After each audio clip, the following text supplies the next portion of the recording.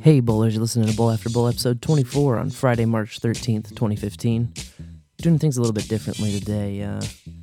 Actually got the sad news that my good buddy Big Rob has passed away a little more than 2 weeks ago. You may have remembered back about a year ago, we used some of his tracks for some transition pieces, and he's got a few tracks on the show, episodes 5 and 6, I believe, so... this is one of his tracks that we're going to open with today, and we're just going to let the whole thing play out. This is the last song that he posted on his SoundCloud.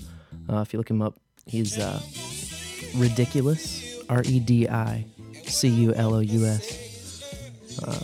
You can find his SoundCloud here.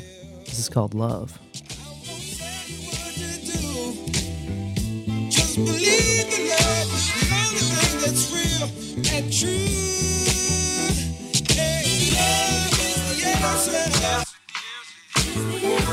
It's the answer to the questions in your mind.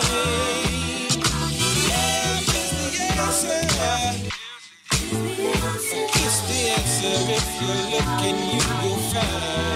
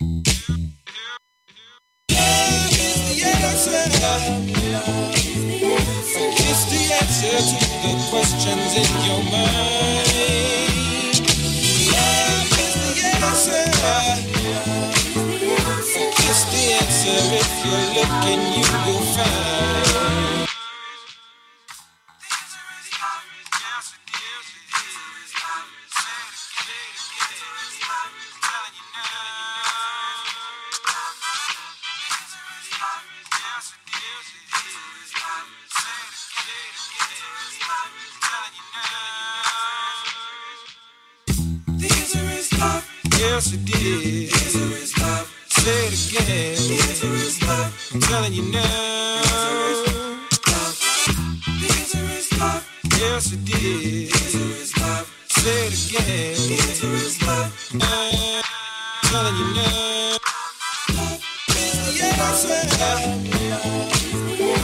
It's the answer to the questions in your mind. Love is the answer. It's the answer. If you're looking, you will find. Big Rob was always making beats.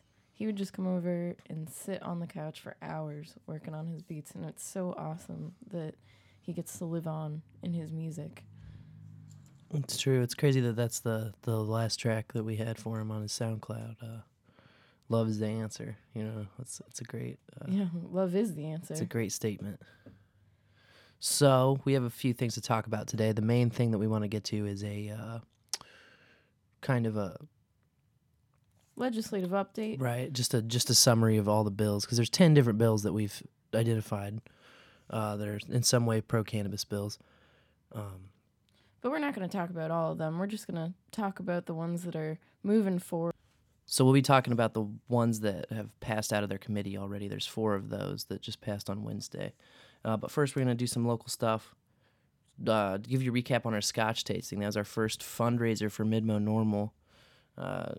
We did it at the Grand Cru. I had a hell of a good time. Yeah, it was a smashing success. And pulled in over $1,500 that stayed in state for Missouri legalization efforts. So that's a great success. And we want to thank everybody that came out for that. Yeah, and a big thank you to Show Me Cannabis for sponsoring and helping to advertise the event, and Grassroots for giving us our first place poker prize, which was this badass silica recycler. Yeah, it was definitely awesome. It was an awesome time. Great prizes, great fun, great people. And, we hope to do it again. So just keep an eye out on if you like the Mid-Missouri NORML page, you'll see upcoming events and different things. You know, we're going to definitely try and do this again here coming up. And maybe next time we'll do a tequila tasting or a, bourbon tasting. That'd be kind of fun. Most definitely. So Chadwick is back in the news again a little bit. She was poking at Jake Loft.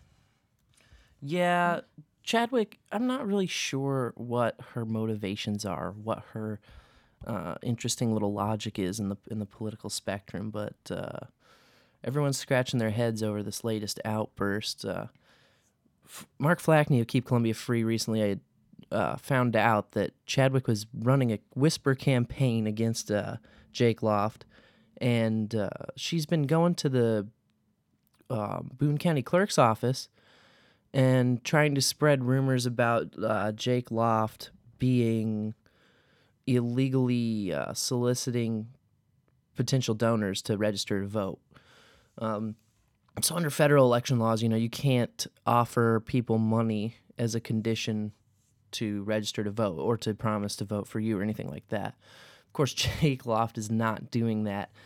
Jake has, like $263 in the bank or something, according to the KCF blog post. So, and, he's only had $700 pledged to his campaign. So it's not like he has a bunch of money to walk around handing out to people registered to vote.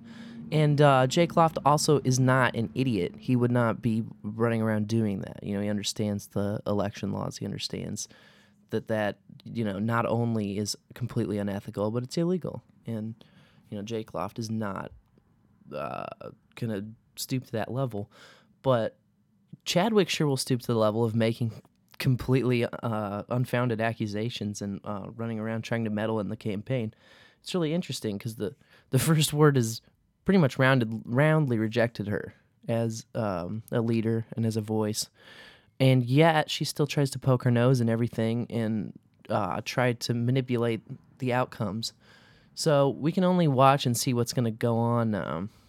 You can see after the blog post, she took to Twitter to cryptically make more accusations. She said, sad to hear that Jake Loft is doing unlawful things in his attempt to win the first ward seat, something like that. And then she also says, here, that's not the only illegal thing you do. Just making these wild, completely baseless, no evidence backing up accusations. And it's just leaving us all kind of wondering what is up with this woman. What is going on? What must be going through her head? Yeah, I'm not sure. It's kind of crazy. And she better be careful because she might get libel slammed on her if she keeps this up, keeps making shit up about people. I think she just has a sore spot because Jake was part of the campaign to get her recalled. Right, definitely. Jake collected a lot of signatures during that recall. And, if she wants to make him pay, this is just not the way to do it, I think. I don't know. If anything, I think she's helping to draw attention to his campaign by doing this. Yeah, it just seems pretty wacko. But we'll see how that develops and kind of keep you updated on that strange scenario. She deleted her Twitter after she made all these Oh, tweets. right. Yes, so just a few minutes after she made the last heard that's not the only illegal thing you do remark, she deleted her entire Twitter account. So if you go to try to find @Jenny Chadwick, you will not find it. Of course, Jenny forgot that screen caps are a thing. And so we have all of that. It's not like we, can't just grab the screen cap as it happens. And for those of us in the local scene, we've been doing this long enough that we understand if someone says some absurd shit on social media, you're going to want to screen grab it because, chances are they might come to a realization in an hour or two or the next morning when they sober up that, wow, that might have not been the most intelligent move, and try to backtrack and delete it. But, once you put something on the internet, it's out there. It's out there. And once you say something in public, it's out there. And you can, backtrack and you can say, well, I didn't mean it, or I meant it this way, or I was misunderstood, but you still said it. And it's still out there. We have a record of it. And we're trying to figure it out. We're trying to figure out what are you doing? What exactly are you doing? What's the purpose of all this? So, until further notice, yeah, Yeah, we'll keep you updated. just keep an eye on Chadwick. You never know what she could do next. Moving right along to the legislative update is my notebook here. I have Here it is. my cheat sheets in my notebook here. We have 10 bills that Lorian has taken the time to write up numerous details about, provide links on. Not all of these bills have really much of a chance we see. For instance, House Joint Resolution 15 by Brandon Ellington. It was read twice in the very, very beginning of January, early in the session. It has one co-sponsor, but no scheduled hearing, and we don't really expect. That's a joint resolution for full legalization, so it would set up a full legal system. We don't really expect a lot of action on that. It's just hard for a young Democrat to get much through a Republican-dominated House. And then also Maria Chappelle-Nadal's SB 560 would also fully legalize cannabis in Missouri. It would allow possession up to an ounce and license retail stores and all of that kind of stuff. But also interesting of note that I saw in SB 560, it sets a sales tax at 12.9%, which is a bit lower than some of the proposals I've seen in the state so far. No hearing is scheduled on that either, but it did have its first read on the 26th rather of February. So while I guess there is a realm of possibility where that maybe could get through, I also don't see a full legalization bill plowing through the Senate this session.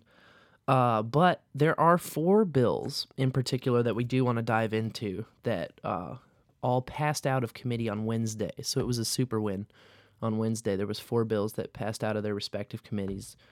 I guess the first one of the day that we know of was, and the one that we went to, was the Jeff Mizanski bill, Shamed Dogan's bill, HB 978. And that passed 11-1 out of the Corrections Committee.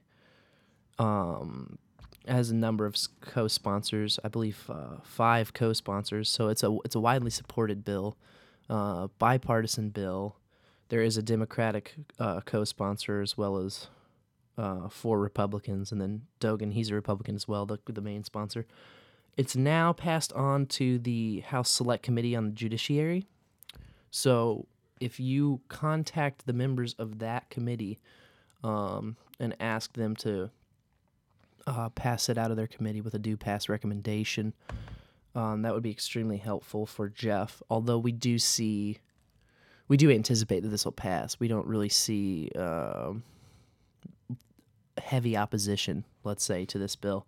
Most people understand that, Jeff's been locked up for 21 years and counting, and that it's just really imperative that we get him home and we get him out. Now, a few of the committee members actually went to visit Jeff before the bill was heard, and I thought that was totally commendable of them. Definitely. There's no reason why this great-grandfather should be sitting in prison over a plant, and they all got to meet him and, put that human touch to things and realize, wow, this is an incredibly cruel and unusual punishment. And, I'm thankful that they did their research and pushed this bill along. Yeah, me too. It's funny too because it's not like one of us trying to visit them. When a member of the House calls up on the phone, they say, "Yeah, come right over." So they were able to get in with pretty much minimal notice. And if you or I tried to see Jeff, we'd be on a 3-month waiting list. Like, he'd probably be out before we could get in there to visit him. Right.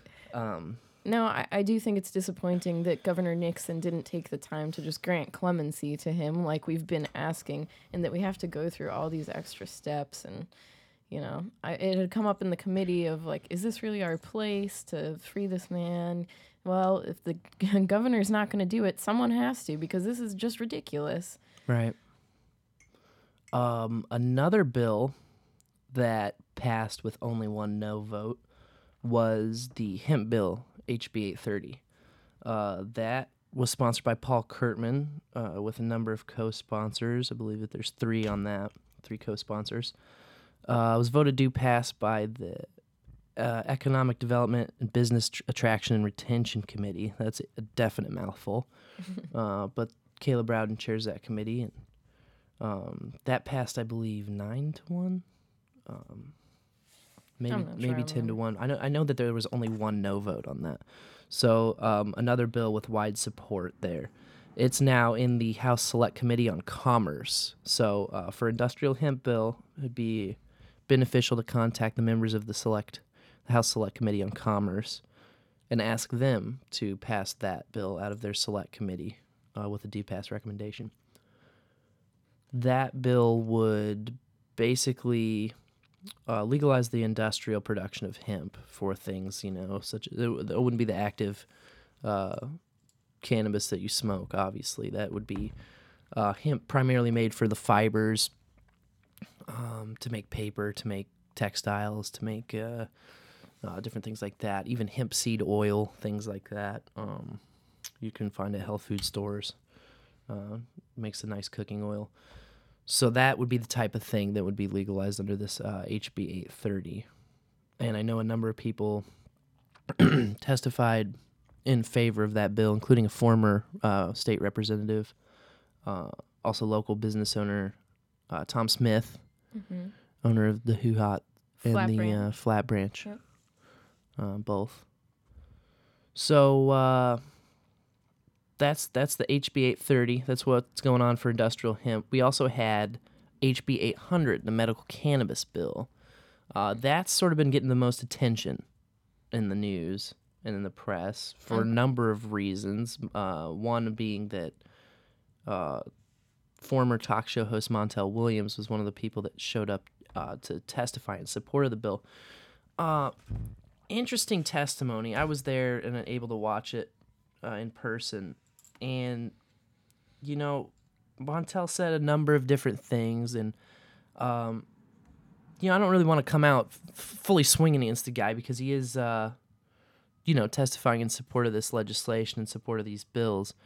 But I think it's important to keep in mind that this guy is a paid professional actor, that this guy does have other dispensary business interests, although in this testimony he claims he walked away from all of that.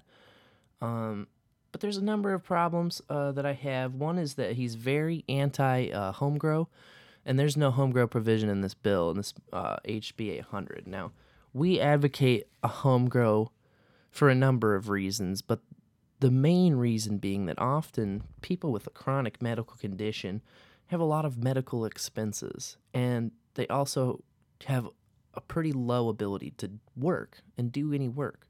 So often you'll find that people with chronic illnesses are also quite poor, and it's hard for them to get a sustainable income going. Most of their income is welfare-based. This is not necessarily anything of their own doing. It's just when you have a debilitating condition, it's hard to find work. It's hard to get out of the house and do anything if you're in pain or if you're, immobile. And so that's the kind of situations we see a lot. And we believe that these folks ought to be able to grow their own medicine at a far reduced cost as compared to going and buying it from a dispensary each month. Another thing is that we want to be able to license caregivers in the event that, if these people are also too sick to work, they're probably going to be too sick to grow their own medicine. They're going to probably be too sick to tend a garden, So licensing caregivers would allow them to appoint someone that they know and trust to grow their medicine for them. And, this can all be done in a nonprofit way.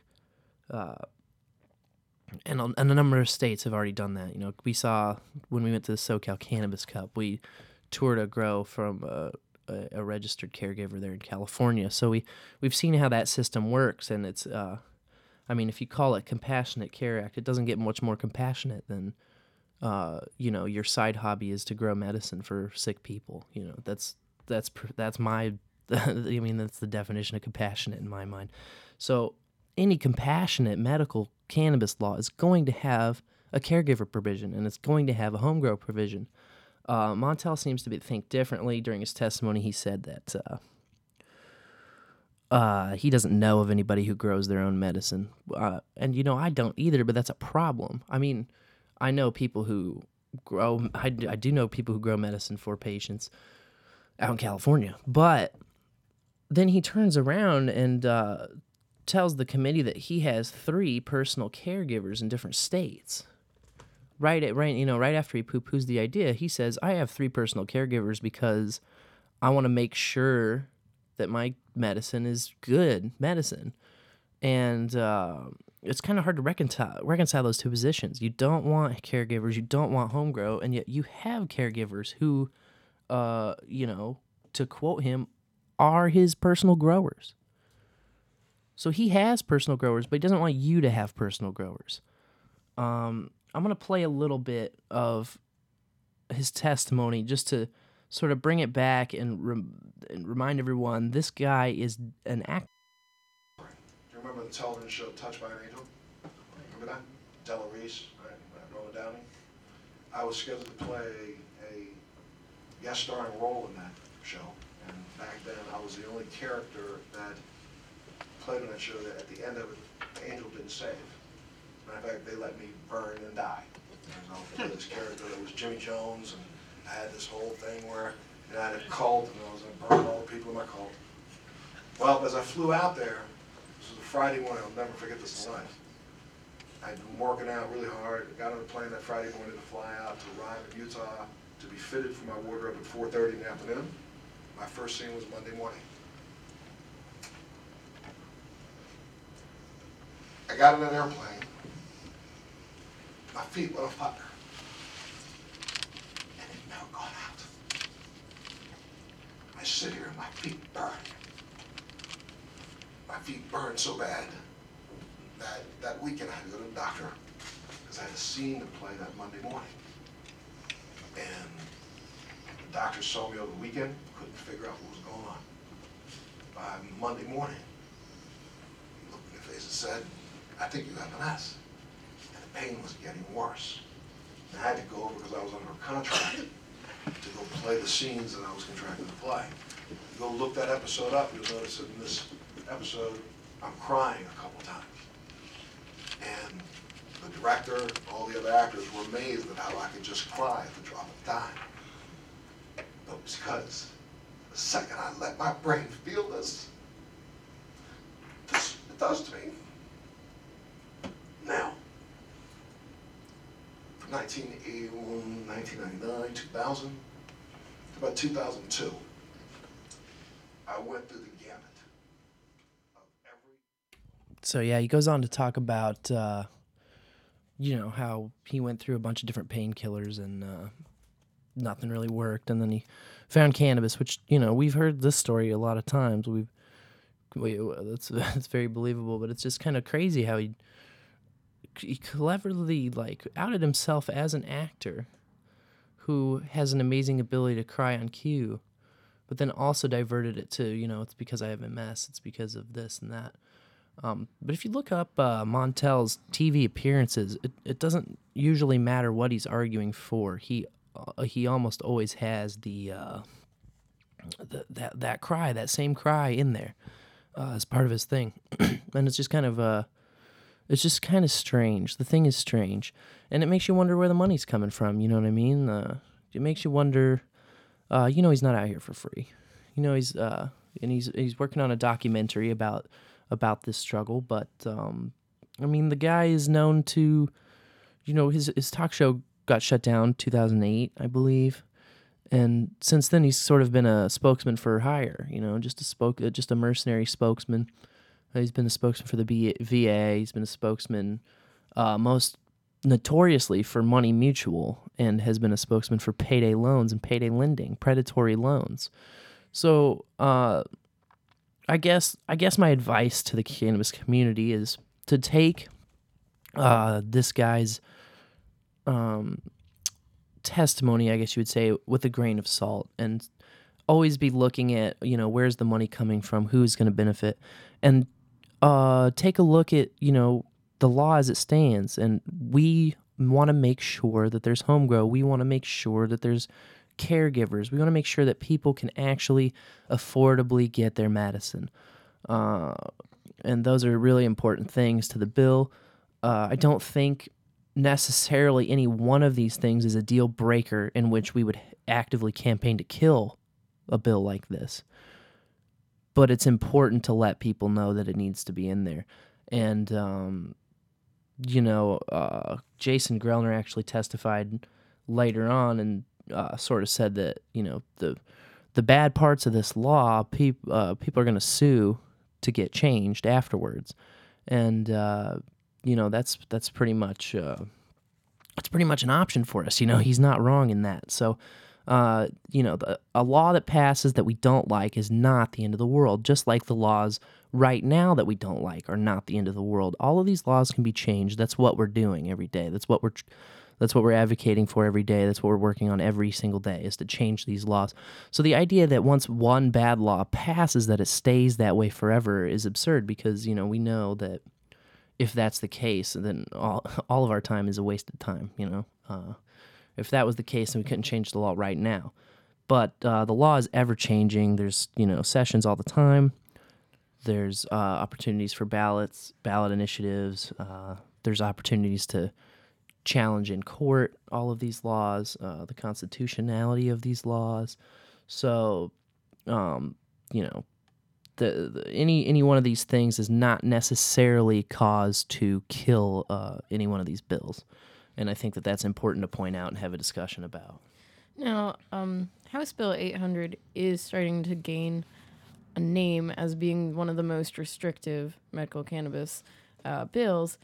And it has this stipulation in it that to get a license for a cultivation center or a dispensary, you have to submit an application with a non-refundable fee of $12,500, and you also have to provide documentation proving that you have $500,000 in liquid assets. I'm just not sure how many people have that, and I don't know. I think that's incredibly restrictive and disappointing. Right, absolutely. I mean, if you're saying to a potential business owner, well, you have to take a 5-figure gamble just to get a license. You have to throw away 5 figures. 6 figures. Well, 5. You have to throw away with the application fee 5 figures, and you don't necessarily know if you get that back. Now, if the $500,000 in liquid assets, that's not a non-refundable thing in that, you can say, hey, this million is in the bank, and then if you don't get the license, the money's still in the bank. Right. But this $12,500, you're not getting that back. You're not getting that back. They can take your money and then say, no, you don't qualify, and keep your money. And then that's just ridiculous. That's not a gamble anybody's going to try and make in this state unless they already know ahead of time that they're going to get the license, through some nefarious means. It's absurd to think that someone would put that much money at risk without a sure shot, without sure knowledge that they're going to get a license. So these are things that definitely have to be addressed. For these Republicans to run around touting that this is the most restrictive medical cannabis law in the nation, what the fuck? Are we California? Are we Massachusetts? What is this restrictive extra legal shit to be proud of? We have one of the loosest alcohol regulation systems in the entire country. We have one of the loosest tobacco systems in the entire country. We have the lowest sales tax on tobacco in the entire nation. So why are we breaking from Missouri tradition, things that we are proud of, breaking from our freedoms, breaking from our, show me attitude, I don't understand why we would be proud to have the most legally restrictive, hyper-regulated system in the entire nation. That's not what Missouri is about. That's not what Missourians want. That's not what, it's just absurd to me. That's absurd to me. So we need a better medical bill, and we need to have not the most restrictive medical bill in the nation. I don't understand the politics of that. I do understand maybe it calms down people who are hysterically afraid of cannabis, but I think that, it's 2015. We're rolling into 2016 next year. States are falling to legalization and to medical legalization rapidly. And, the fear campaigns, they're all dying out. The DEA is desperate enough to say stoned rabbits are on the way. I mean, there's nothing left to whip fear up about, because the more people that look at cannabis and enter that world and see what it's all about, the more are going to know it's not a big deal. It's not, we are running around with Percocets and Vicodin legally prescribed, and we can't even grow this plant that has never killed anyone ever over an overdose. So, I'm just baffled. I'm baffled by the strategy on this from representatives, and it just kind of smells to me like a lot of outside influences come in on this, But it's up to the people to remind legislators where we live, who we are, and that the most restrictive medical bill in the nation belongs in Massachusetts, or it belongs in California, or it belongs in Illinois. It doesn't belong here in Missouri. Missouri, we like our freedom, and we're proud to have that freedom.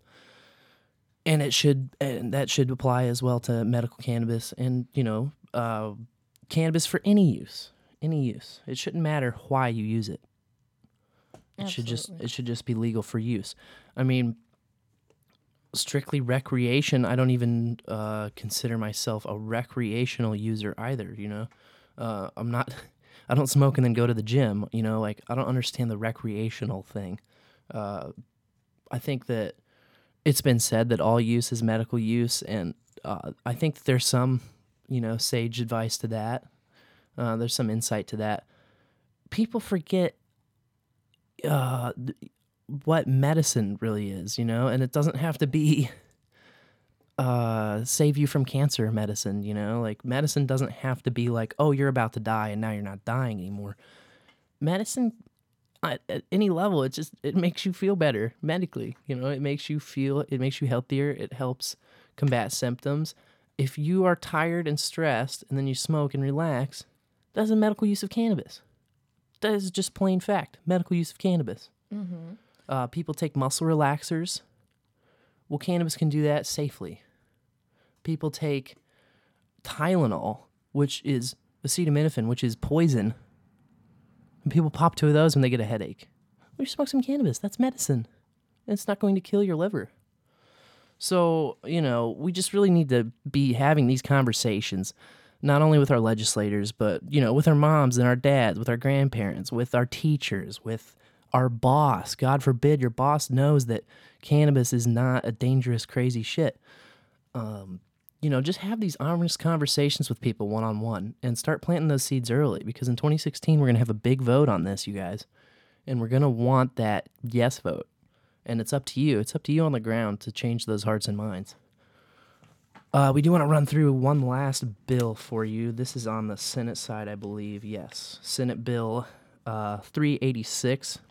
That would expand the CBD law. So last year, a CBD law passed. The only qualifying condition was intractable epilepsy, which That means that you have to go through 3 anti-seizure medicines that don't work before you can use the CBD. Which is kind of ridiculous, if you ask me. It seems like it's like a nod to the pharmaceutical companies, as in, like, this isn't going to cut you out of your little scam. But then people can get actual help after they run through the gamut of the ineffective drugs. You only need a 20% effective rate for a drug to pass FDA approval. So that means 4 out of 5 people could say this medicine doesn't do shit for me, and it can still get FDA approval. And so that's why you see patients who have tried every single pill on the market and are still looking for a cure to their problem. It's because, it's a number of factors. Pharmaceutical companies want to isolate one little thing so that this pill does one thing and nothing else, whereas cannabis is such a versatile medicine. It does so many things. Anti-inflammatory, anti-pain, It has analgesic effects, but it also has appetite stimulation. It does a lot of things, and the relaxation and the calm that you get mentally is also something that you can't necessarily get out of pharmaceuticals today. And if you want to manage 7 or 8 symptoms, you've got to take 7 or 8 pills for those symptoms, plus probably 4 or 5 more to counteract the side effects from those pills, versus single medicine with cannabis. So it's no wonder why there's so many interests pharmaceutically against this. But anyway, I am rambling. This Senate bill would add a number of extra qualifying conditions to the CBD oil bill, including cancer, glaucoma, AIDS, Hep C, Tourette's, Parkinson's, a bunch of different things. So I'm not exactly sure the science as to whether CBD only oil helps these conditions. I understand that, active cannabis oil with THC and CBDs and all of the other, hundreds of chemicals that are in cannabis, the hundreds of cannabinoids that help you. I understand that, all of those working together what cures a lot of these debilitating diseases, but the CBD only oil, you're basically talking about hemp oil. You're basically talking about something that does not have active THC in it.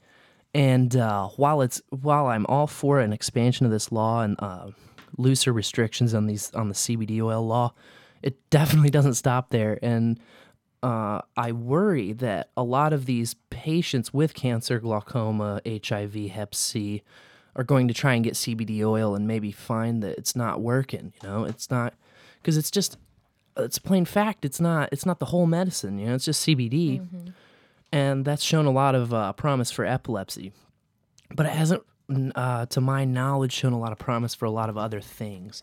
I'm not really sure. The cannabis that cures cancer, I know, is things like Rick Simpson's oil, which is a highly concentrated, very powerful, super THC activated tar. Basically, it's a very dark, thick oil, and that is what you'll see people, like say people who have skin cancer, and rub it on their skin and pull their tumors out a couple weeks later. They're using that, and they're using THC active medicine. So. It's a shame that people are afraid of THC just because they think that, that's going to get you high. Right. Like, okay, you take painkillers at the hospital and you get high off of them. So I'm not sure I understand what the fear mongering around this is. And I think CBD oil, it kind of works against us. If it's CBD only legislation, people need the whole plant for medicine. CBD is not going to help everyone. And it's unfortunate that sick people still have to wait and suffer for their medicine because we can't all just get on the same page and, agree that cannabis helps. Absolutely. Yeah. So as far as that bill goes, SB 386, I'm not sure what committee. I could not find what committee it's in now, but it was voted do pass out of the Agriculture, Food Production, and Outdoor Resources Committee on the Senate side. So we'll be taking a look at that bill as well and keeping you updated as to who to contact and who to support. But really, I think our main focus right now is if we can get this 800 expanded, and even if you call your legislatures and you call the members of the committee that are working on it right now, maybe even make a call to the bill's sponsor, although I'm not sure, how much good that would do. People are pretty protective of their legislation, but these people in Jeff City need to hear that Missourians aren't down with the most restrictive medical cannabis law in the nation, that is the opposite of a selling point for us as Missourians. We don't have the most restrictive laws on pretty much anything here. I can't think of a law. If you think of one, please email me at spencer@bullafterbull.com, or if you have questions or comments about the show, just shoot me an email. You can also reach Lorian Yep, Lauren at bowlafterbowl.com. Also, keep an eye out for some Bowl After Bowl stickers that are going to start floating around downtown Columbia and wherever else we may go. You'll probably see them at the Capitol as well.